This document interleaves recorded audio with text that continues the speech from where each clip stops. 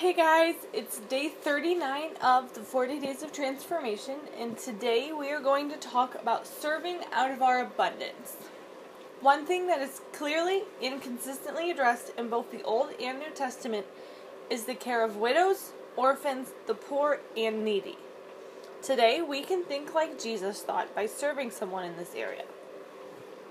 Jesus served out of his abundance into a place of need. I think that our call should be the same. Do you have a lot of money? Serve by giving it away. Do you have a skill in construction or handiwork? Serve in that way. Do you love kids? Find a single mom and volunteer to watch them for her.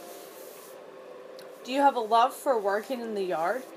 Plant some flowers for an elderly neighbor. Do you have a lot of free time? Find someone that doesn't and ask them if you can run some errands for them. The point is to think about how God has given you something in abundance or has wired you to enjoy something and find a way that this can match up with someone in need of that area.